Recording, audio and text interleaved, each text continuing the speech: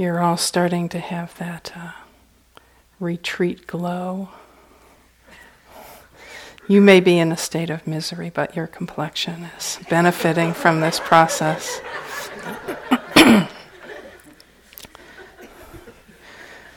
So,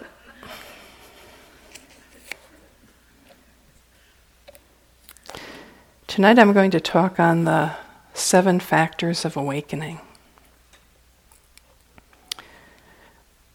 At home in the space I use to prepare talks and read things and research things and all of that, I've got this laminated chart on my wall. And some of you may have seen this. It's the basic teachings of the Buddha from the perspective of early Buddhism. All the different lists and their definition.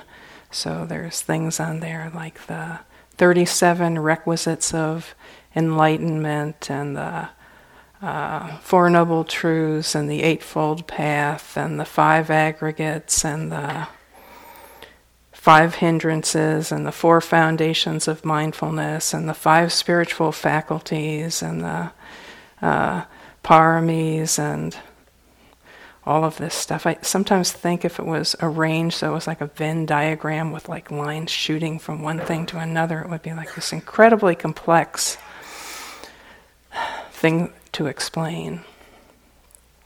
And this is one of the very interesting things about the founder of this school of practice, that the same being that had a fully developed heart,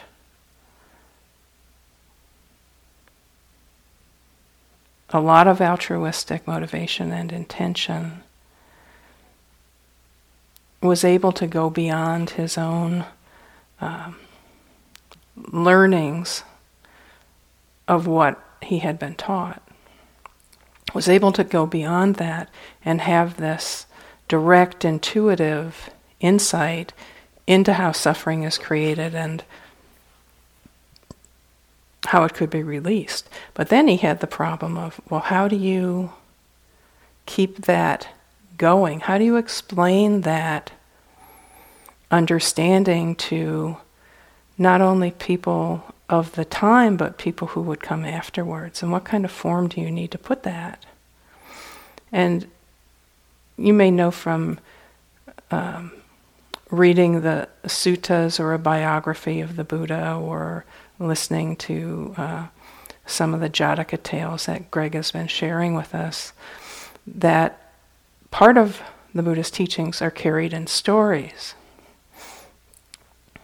You know, stories about the rampaging elephant that had been goaded and made intoxicated, that was sent down the street to trample the Buddha, and how the elephant knelt down at the Buddha's feet when it felt the power of the Buddha's metta. So there are many of those kinds of stories. And then there's this whole other part of how the Buddha transmitted the teachings that's very analytical, that involves lists and numbers of things and looks into causes and conditions and what kind of thing leads to what kind of thing and how it all fits together. And in some ways, if that part of the teaching wasn't present, I really doubt whether the liberative truth of the Buddha would have been preserved in the way that it has been, with its power intact and still having the actual capacity to liberate the mind. Because stories alone, although they're inspirational and they're certainly pointing to something, it's hard for them to carry the particulars. It's hard for them to carry the specifics, to carry the big picture. So we have this whole other dimension of the Buddhist teachings that are very proto-scientific, you might even say, in how they approach and explain how the mind wakes up. So just some things to point out as you listen to this particular talk. Sometimes when this kind of talk is given that talks about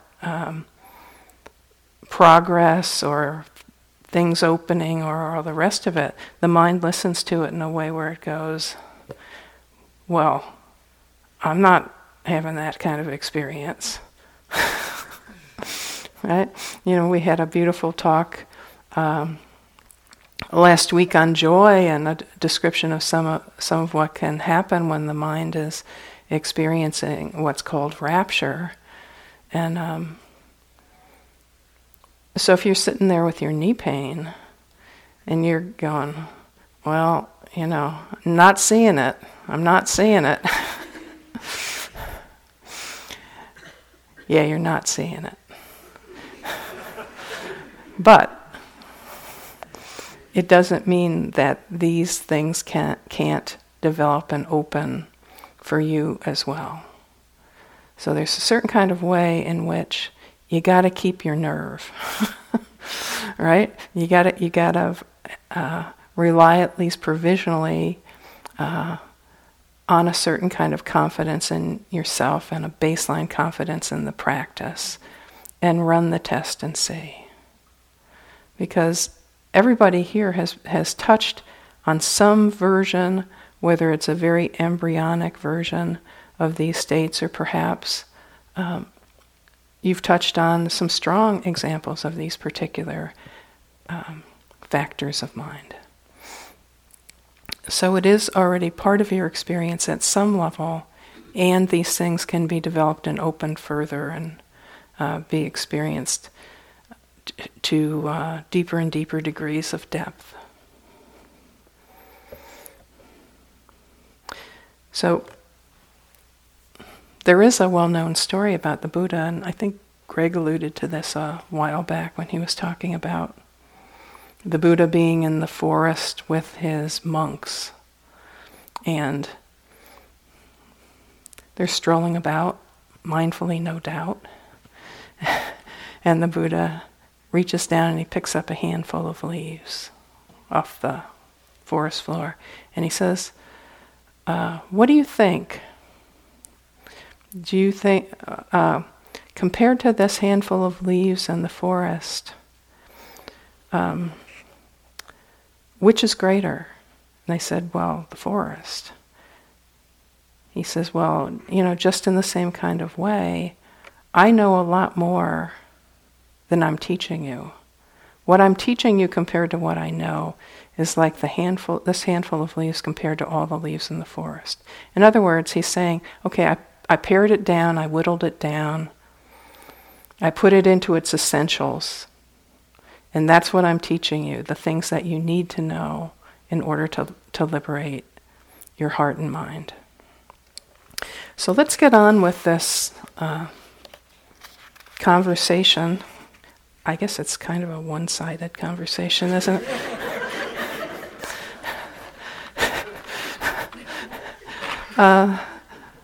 About the 7 factors of awakening. So let's take a look at the title first, the 7 factors of awakening. So define the word factor. Well, there's the mathematical meaning, and in a certain kind of way that's not so far off, but it's usually defined as an influence which contributes to a result or an outcome, better known as something involved in making something happen.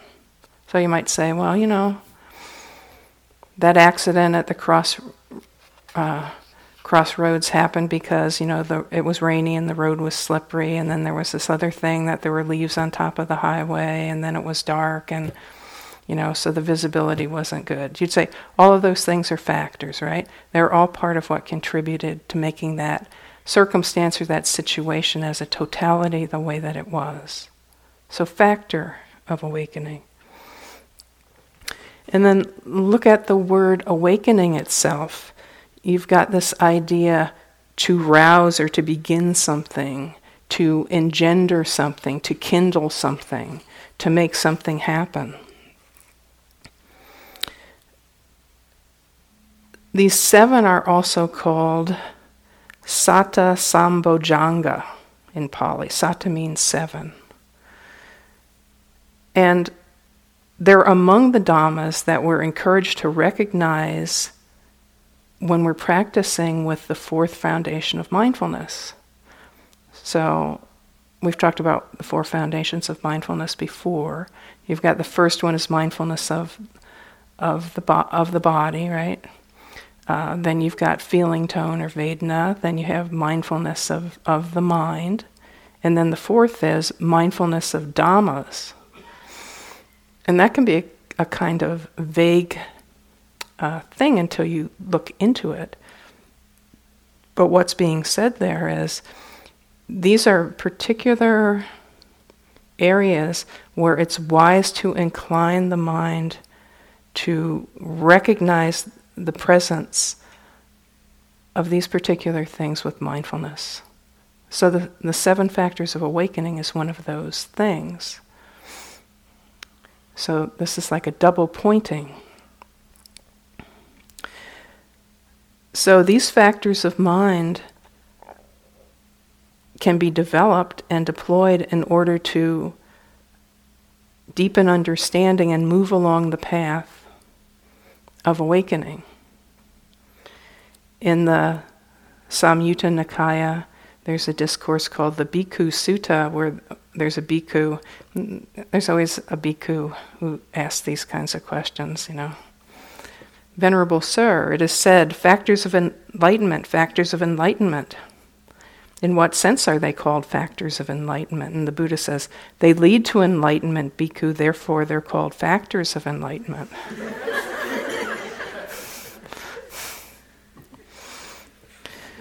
So then in another sutta, the Buddha says, thus they develop the factors of enlightenment based on solitude, on detachment, on cessation, and ending in deliverance. Again, ending in awakening. Namely, the enlightenment factors of mindfulness, investigation of phenomenon, energy, rapture, tranquility, concentration, and equanimity.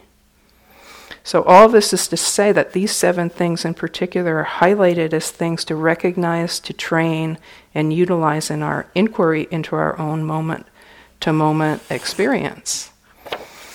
And in yet another sutta, the Buddha says directly about, he's posing his own question to Ananda, who's his attendant. How, Ananda, are the 4 establishments of mindfulness developing and cultivated so they fulfill the 7 factors of enlightenment? Whenever a monk dwells, contemplating the body in the body, on that occasion, unmuddled mindfulness is established. Unmuddled mindfulness has been established. On that occasion, the enlightenment factor of mindfulness is aroused. On that occasion, he develops the enlightenment factor of mindfulness. On that occasion, the enlightenment factor of mindfulness goes to fulfillment by development in the monk.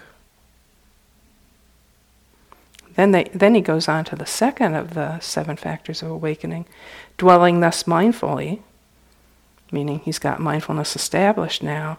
He discriminates the phenomenon with wisdom, examines it, and makes an investigation of it.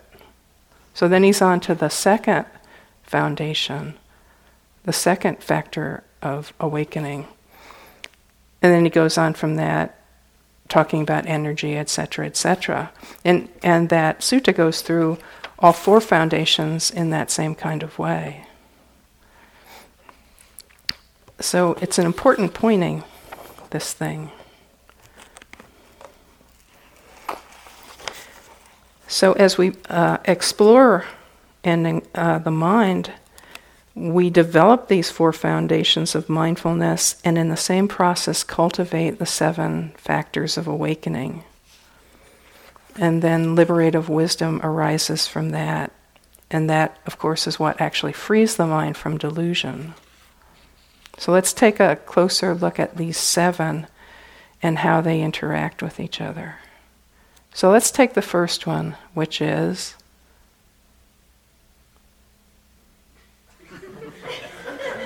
you're mentally answering the question. Mindfulness, sati, S-A-T-I. So have we explained to you what that is exactly?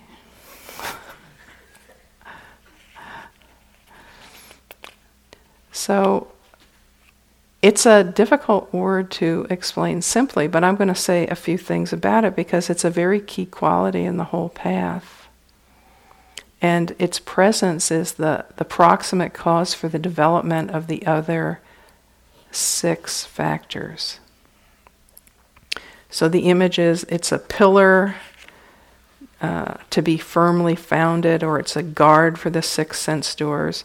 And it's developed by careful attention to the 4 foundations of mindfulness. So the 4 foundations of mindfulness are the field of practice where mindfulness is developed and to which mindfulness attends. So let's describe what it is if possible. So Bhikkhu Bodhi says, mindfulness clears the ground for insight into the nature of things by bringing into light phenomenon in the now. So now, present tense. The present moment, stripped of all subjective commentary, interpretations, and projections. So this suggests a kind of ultra-simple knowing of things just as they present themselves in real time. So one of the ways this is sometimes described as bare awareness or attention. In other words, a kind of knowing that doesn't elaborate on what's known, but which registers and reflects in a non-preferential, mirror-like way what's present. So sometimes people will use the phrase choiceless awareness, which highlights the non-preferential receptivity of this quality. So finding the way of connecting with arising experience is really key to practice. So it's interesting because some of the foundational tasks for the whole thing happen right at the beginning and actually require the most effort. The beginning things, the basic things, really require the most effort because at the beginning we have the least skill. Right? We have the least context, we have the least skill, we have the most hindrances, we have the most wrong ideas about what we should be experiencing. So it's hardest there at the beginning. But one way that we can support the arising of mindfulness is strong perception. So perception is this quality of mind where when we have an experience or when an experience arises, very quickly and generally subconsciously goes into the mental file drawer and pulls up a name of what it is. Cat, pain, sadness. So strong perception, in other words, knowing what something is in real time, can be developed by using the labeling and noting process that Brian talked about last week. I think it was last week. And the character of sati, of mindfulness, is non-superficiality which steadies objects in our awareness. So when mindfulness is strong, connected and receptive, it will direct itself towards the object to see its characteristic or characteristics. So continuous sustained attention deepens practice. So that's been another part of the conversation that we've had at you, which is continuity, right? The emphasis on continuity.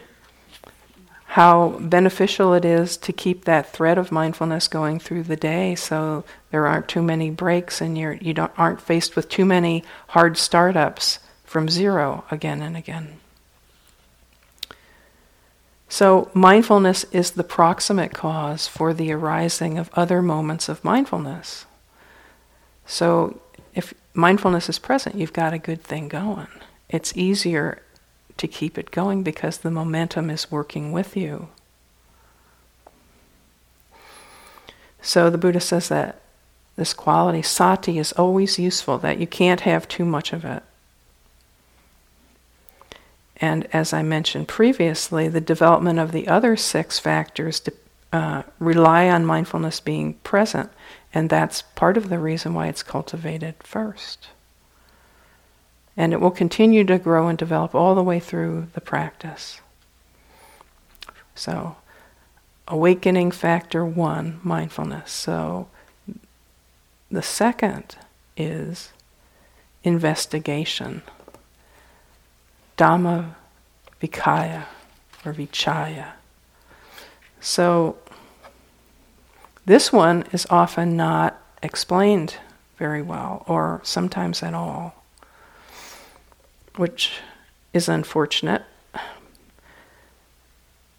But you could say that investigation is what mindfulness does when it's turned towards the particulars of objects arising in the mind stream.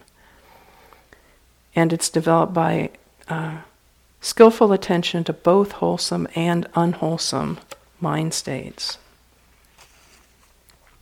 So other names or ways to summarize this particular mental factor includes investigation of states, or investigation of phenomenon, or discrimination of phenomena. And it's an interest into the particulars of what's being known, and exploration of what is present in their specifics, and into the arising and ceasing of the thing itself.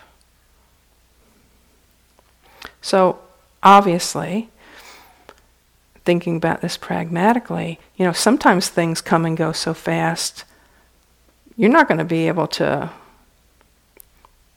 have them there long enough to do anything but, recognize something went by in a blur. And then, maybe what the mind is noticing, if it's in an investigative state, is, wow, that thing just went by in a blur. That's the observation, right? That's the investigation. Went by in a blur. Unrecognizable. Now the mind feels frustration or something, right? So they don't necessarily all stay around and stay still so you can get in there and crank down the microscope.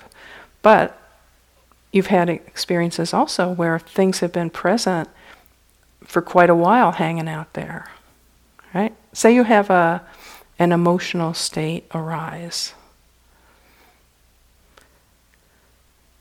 It's there for a while, and then this would be an opportunity to look at it in its particulars. So examples of how this noticing might take place would be things like,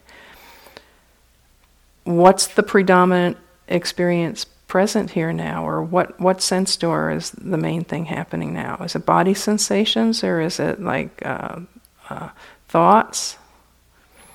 What is the Vedana of this? What's the feeling tone of this thing? Is it pleasant? Is it unpleasant? Is it neutral? What's the mind's attitude or reaction in relationship to this experience? Is it, oh God, not that one again, I'm so sick of that? That's within the range of things that can arise. So is the mind recognizing, okay, this is aversion? Is the mind state wholesome or unwholesome or neutral? As this is known, what happens to it and in it? Is the phenom weakening or strengthening as you attend to this? Has something else arisen? Has it seemingly changed into something else, or has something else come in on top of it? Is there a view present in relationship to what's perceived? Is it like, if this is happening now, this is proof that, my practice sucks and I might as well, recognize that I'm a failure in this and everything else. or, whatever the mind tells itself. So,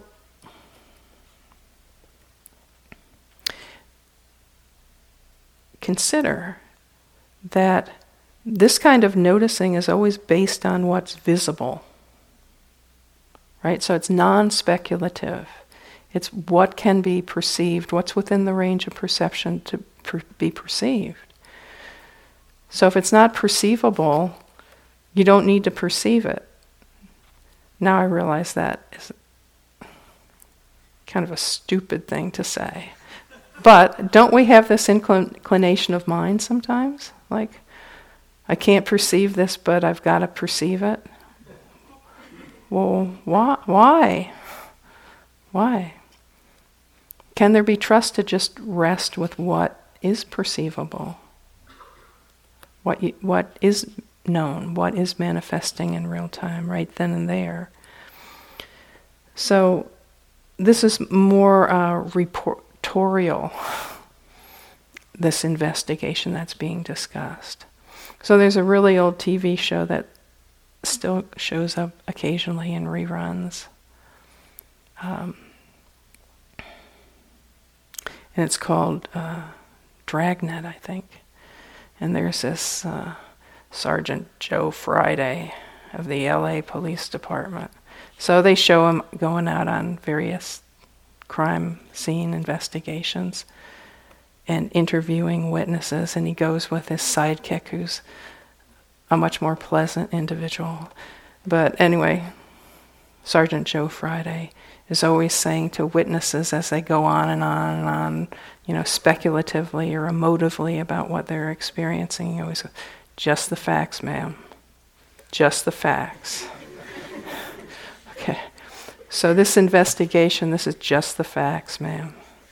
Right? It's like somebody calling a soccer game or a football game. It's right.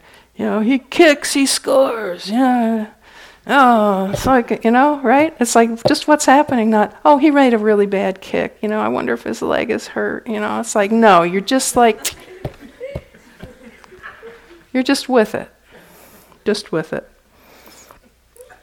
So you're attending with interest to what's happening, and thus you see and notice things about what's present. So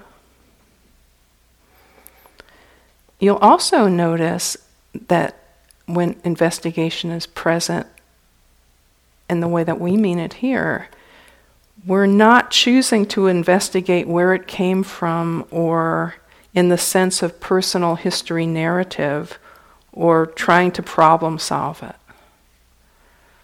Right? So it is a natural thing to have psychological insight come up on retreat or have, an intuitive flash like, oh yeah, I remember this, this is a memory from, when I was young, and, the state is, I can see this state as similar to something I experienced when I was a child and all that. That's all organic and not problematic at all.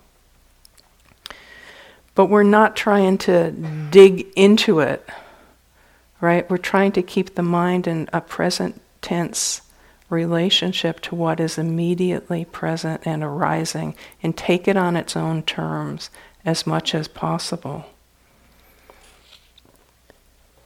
So an example of this, staying in real time with the particulars of what are present in a simple way, might be noticing that the breath has changing sensations within it and that it's not a steady state experience. Have you noticed this? That all in-breaths are not the same, that out-breaths can be different, that the breath can be long, it can be short, it can be rough, it can be smooth, it can be, right? You're not having the same experience all the time, even with some experience that's repetitive. So starting to see that, okay, the in-breath has different sensations in it. First there's like coolness, and then it gets warmer, and then, then the sensations at the belly stop, and then, right? this, and starting to see those changing experiences in real time is the beginning of the seeing of anicca. And that seeing of anicca or impermanence will deepen and deepen in the course of the practice. But even to have that kind of simple noticing, you're already seeing something.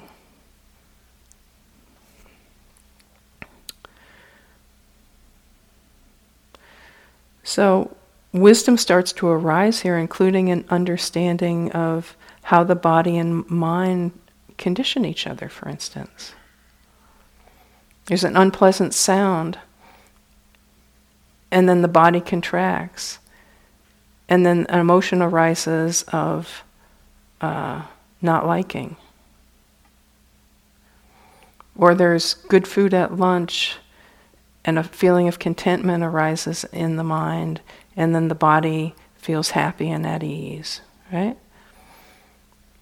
So noticing how thoughts condition emotions, condition body states, condition thoughts, etc.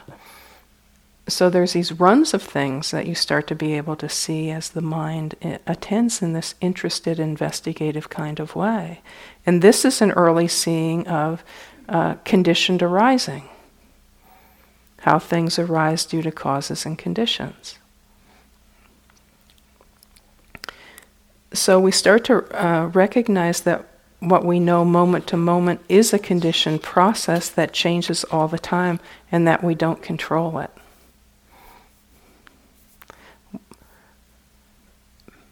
We don't control the arising of the sound. We don't control the organic arising of recoil in the body. We don't control the arising of the not like.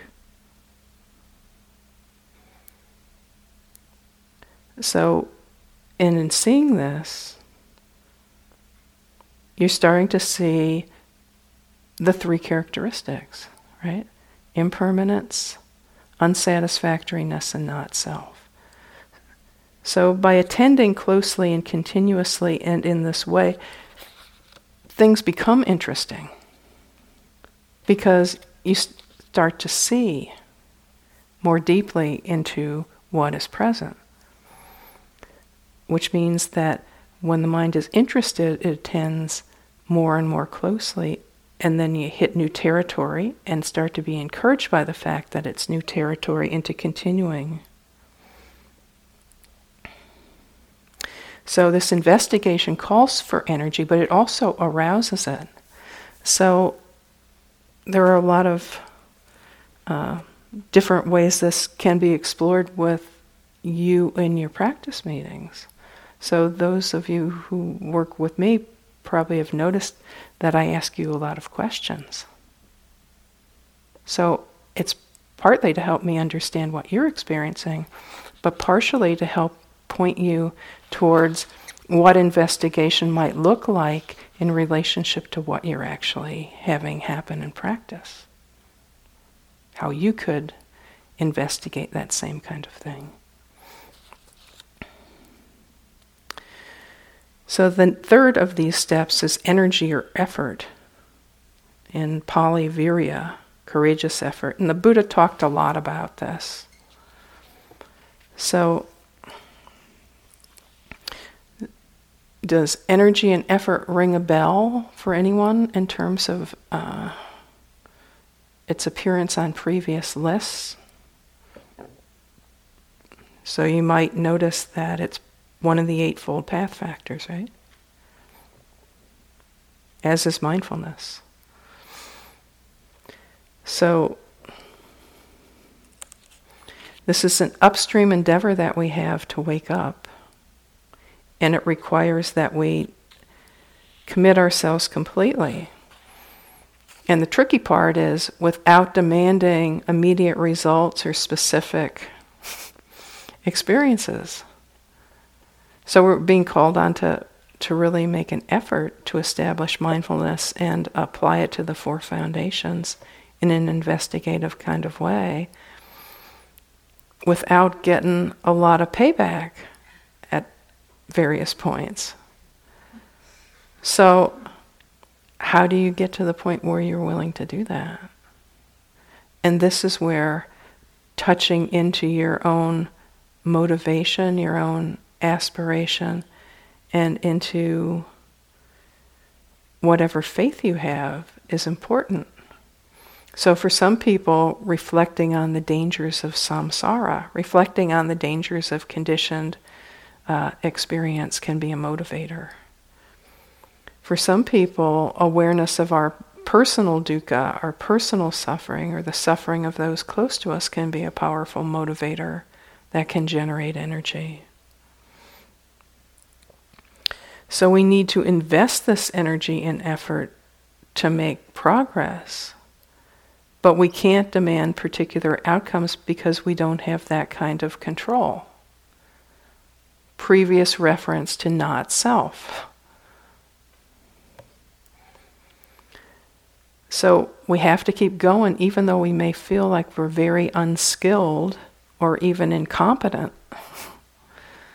And so pulling on what's deepest and truest and most important for you can be a really skillful thing.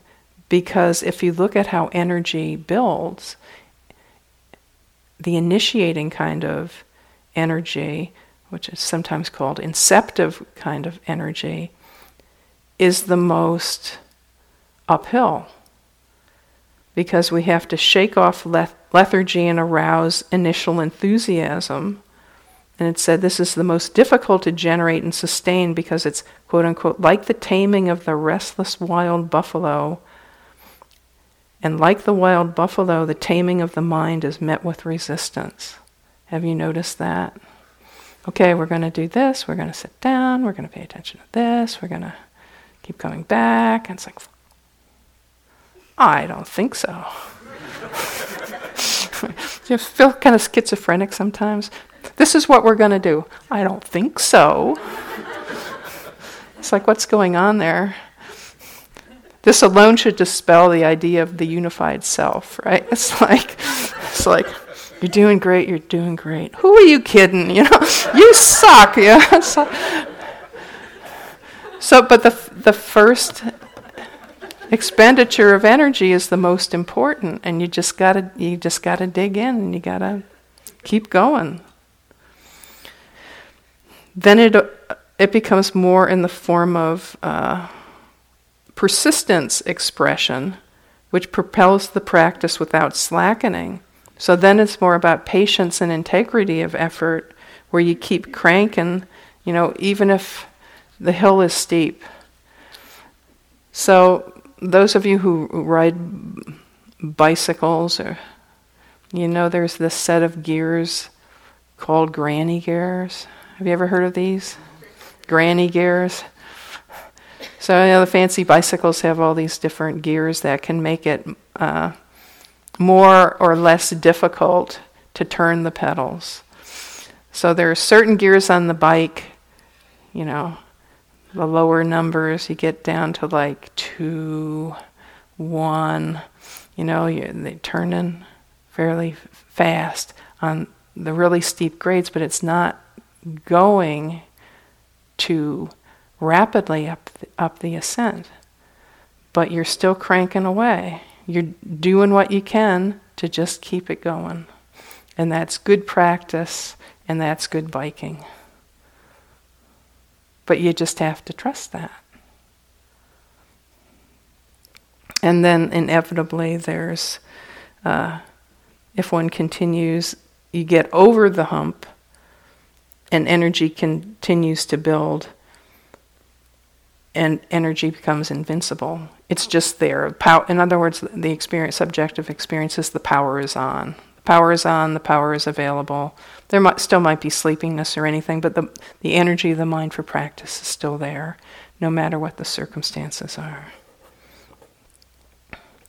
So the fourth of the 7 factors is called rapture or joy. And Dawn gave a talk that touched on that. Sometimes this is translated as rapt interest. Rapt interest. And in a certain kind of way, it's a fruit of the diligence of the practice that has come before, and in particular, the mind getting investigative about its experience.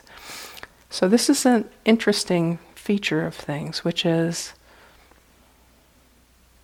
like so many other things, you have to give it the love before it shows itself. So you have to give your real-time experience the dignity of your full interested attention before it becomes interesting. So one needs to be interested before things become interesting. So even if it's a fake it till you make it, interest is really key. And when rapture opens or becomes visible or blossoms, this could be described as a pleasurable interest in the object of meditation. And mindfulness strengthens here because the contact with the mind stream becomes more continuous. And rapture is one of those things that gradually builds up and involves energies of both the body and the mind. And as Dawn mentioned, this is a very internalized, self-circulating kind of pleasure. It's the pleasure of inner experience. So the mind is not finding its source of pleasure so much in outside objects and sense experiences, but rather it's finding it in its own inner world.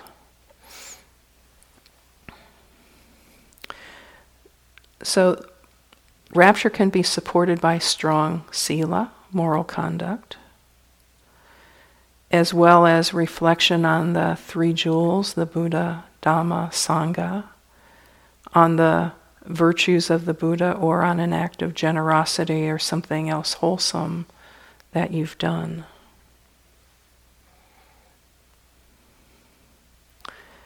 And this kind of bliss can be present in the body, sometimes like goosebumps or tingling, or there can be shaking or feelings like floating, or like there's been a lightning strike, or waves and thrills that cascade through the body, or feelings of being on a rocking boat or in a dropping elevator. Kind of wild, isn't it? Like you're sitting there, you're totally quiet, you're totally still, and all this stuff starts to happen. These can be pleasant, but not inevitably, interestingly enough. Sometimes they can get a little wild. Like I can remember I had one once where my teeth started chattering. That was not so much fun. It's like...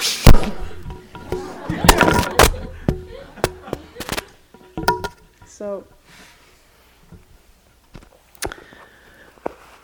Sometimes the mind can get overly fascinated with this kind of thing, and then when you go in to see the teacher, then they have to bubble pop your enchantment.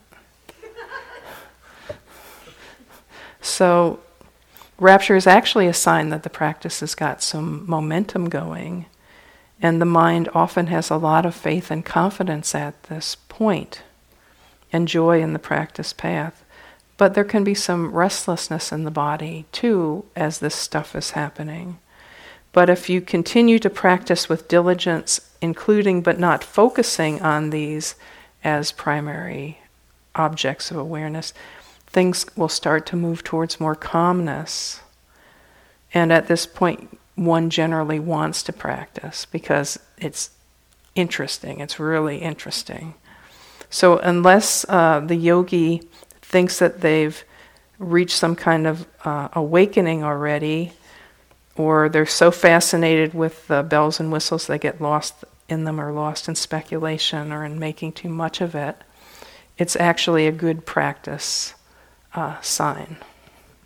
So these things can be subtle, they can be gross, they can be occasional, you can have a run of them where it's like this, and sometimes when this stuff starts to happen, people will go, oh, this is it, I'm getting close, I can feel it, it's right around the corner, maybe if I take this energy and I try to, move it like this, or if I was going to breathe like this, and maybe I can inflate it a little bit, and this is when the teacher has have a conversation and ask you if you noted your desire to make something of this. All right? Bring it back down, get real, okay, get grounded. It's just a phenomenon, note it like you note everything else. So this often then calms down and starts to open into tranquility, which is the fifth of these factors of mind, where the mind is more secluded and things are more subtle. So with this, there's a kind of ease and peace in the body and in the mind is more still and calm. And the breath might become more and more subtle and might even disappear even though you're attending to it. So this is an interesting pointing in the direction of the importance of just working with what's visible. Right? I was paying attention to the breath. I was with it. I was with it. I was with it. And then it became softer and softer and softer. And then all of a sudden I couldn't find it. And then I thought, uh-oh, the breath is gone. I've got to find the breath. And then I started breathing so I could find the breath. Well, maybe not. Maybe it's gone for a reason, you know. Maybe that perception is just not online at present. Maybe you could just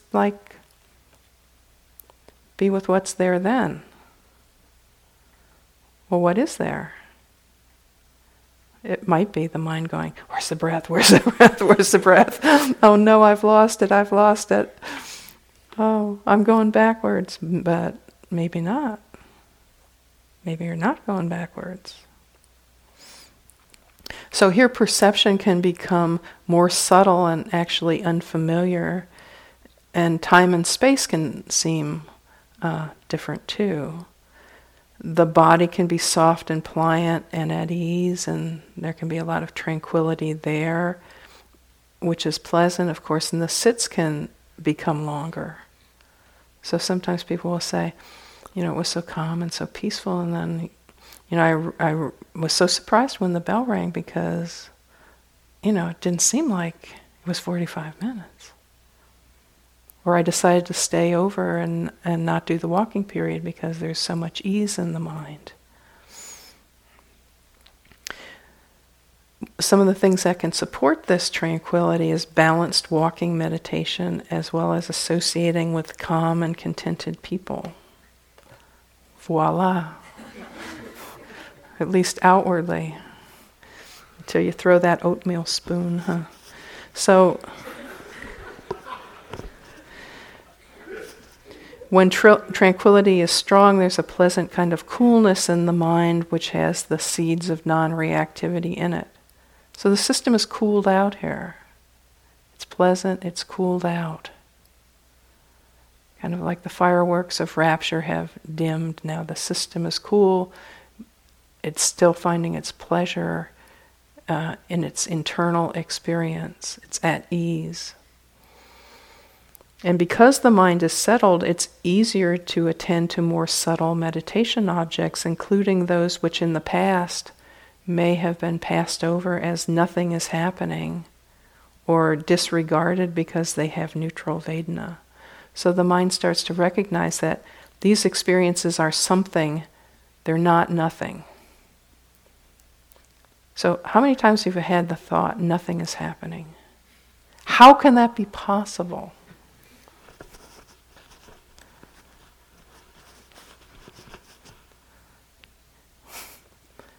Something is happening. What might it be? Discontent with what's being experienced is usually what's happening when we have the nothing is happening experience. There's some expectation that sometimes something inchoate should be happening, and what's actually there is not up to specs. So it's just being disregarded. But when we get to this point of tranquility, that starts to change, start to see. So then we go on to concentration, which is also a step on the Eightfold Path, right? Wise mindfulness, wise concentration, wise effort. And the Pali term for this is samadhi. So the Buddha talks a lot about concentration.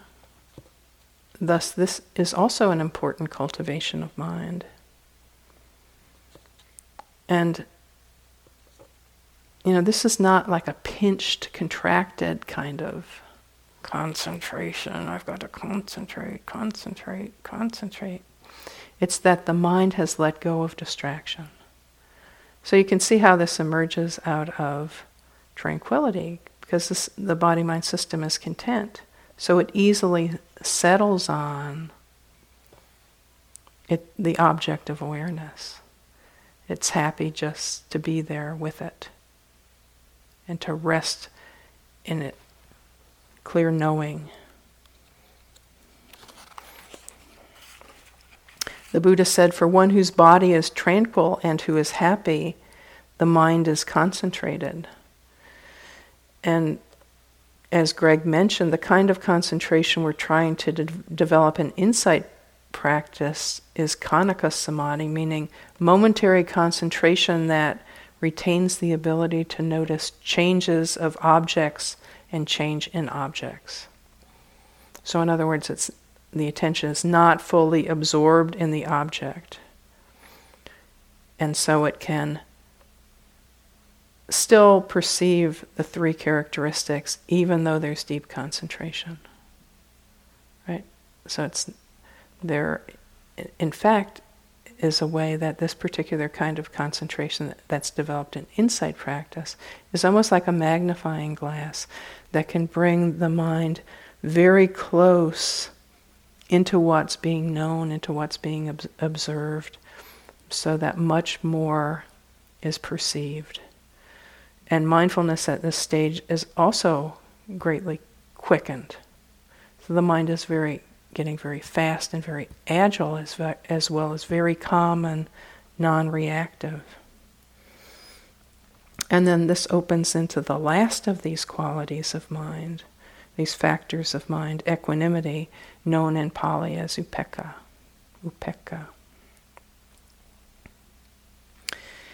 And this can be described as a mind that is concentrated to the point where the hindrances have been suppressed, leading to contentment with what is present in a kind of non-disruptive, immaterial okayness.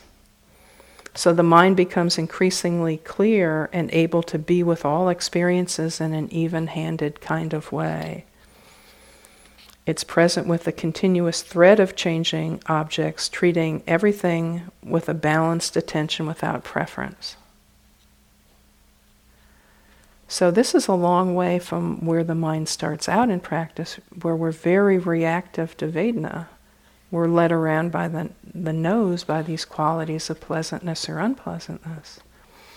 So at this point, when equanimity has been developed and is visible in practice, one of the things that you notice is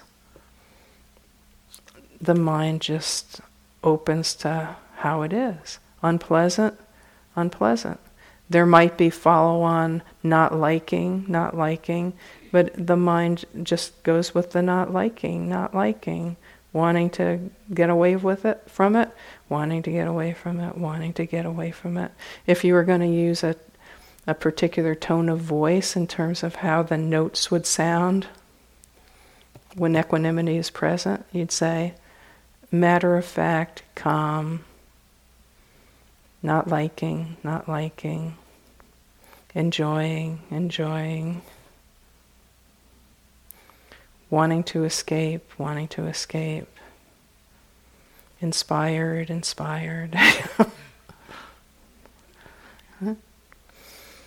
So the mind is no longer reactive to the Vedana of arisings, but rather knows whatever arises in the same accepting way. And this in turn purifies mindfulness. So the mind here is centered in the present experience of the now and is much more free from expectations, desire for something different, and discontent.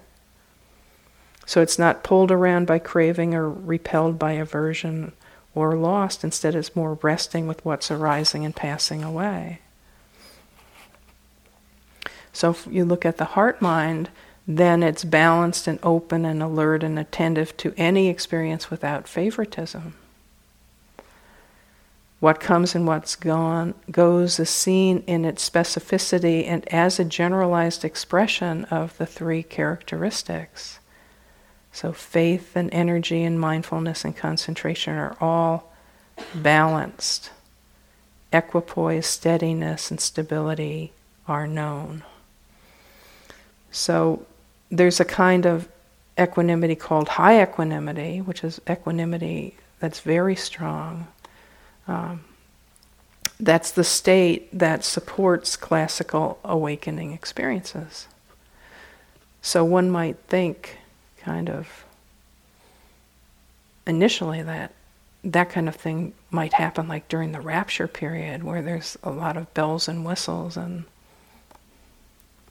that's like a sign, the big bang or the big release or the whatever the mind imagines this might happen, but it's really when the mind has gotten clear, calm, steady, present, allowing, knowing, in an interesting kind of way.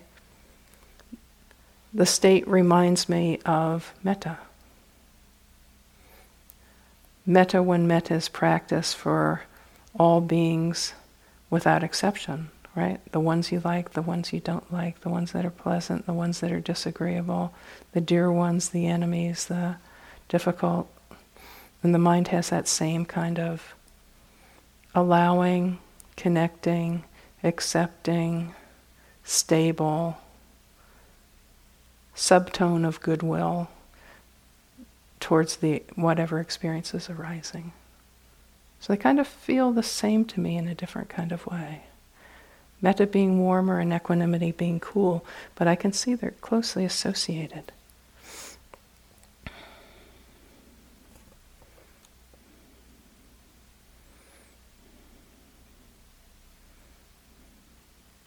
So just to point out here that you're all touching into some of these things. You may be touching them briefly and in an embryonic kind of way, but there are ways in which the mind is starting to open and is responding to the ways you're bringing your wholesome qualities of heart and mind to what arises as you practice here. And that's really the key to it, because we can't be more developed with these factors of mind than the conditions support. But we can take whatever development of these factors of mind that we have at present and work in a skillful way that deepens their presence, purifies them, makes them much stronger, that is onward leading and supports the opening of things that haven't opened yet. So the path is a gradual awakening that involves cultivation of the heart and mind, and the faith piece is big.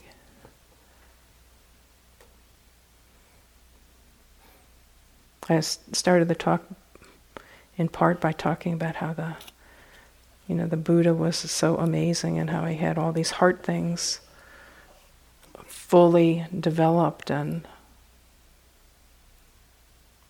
how the analytical mind was also fully developed.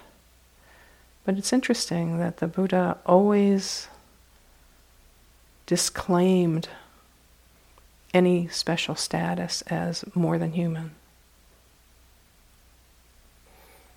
So from his perspective, to be born human is a most favorable birth, in that we have much good karma to be in a place like this doing this kind of practice, and that we all have within us the seed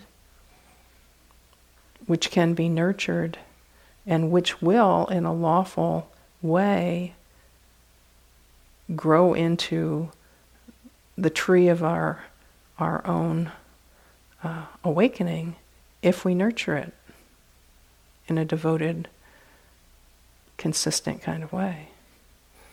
It's lawful. It will happen. So,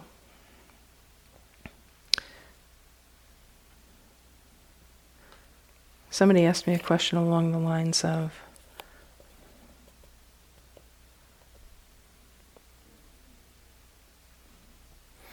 do I need to do these things or do they happen? So it all goes back to how the mind uses this capacity to attend to experience and the discernment of wholesome and unwholesome. All the rest beyond that is about skillfulness that you'll see for yourself and figure out as you run your own experiment. So that's good for now.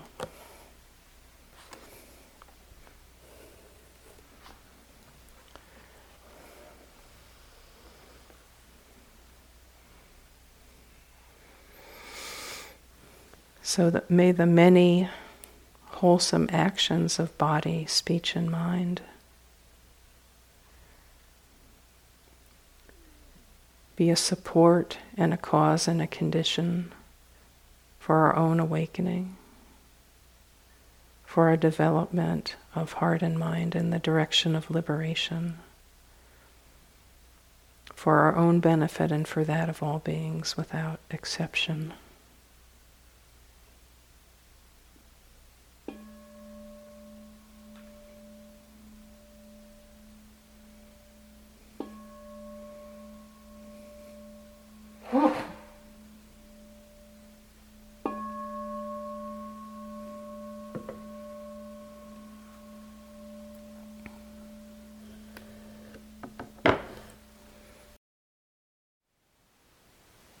Thank you for listening. To learn how you can support the teachers and Dharma Seed, please visit dharmaseed.org/donate.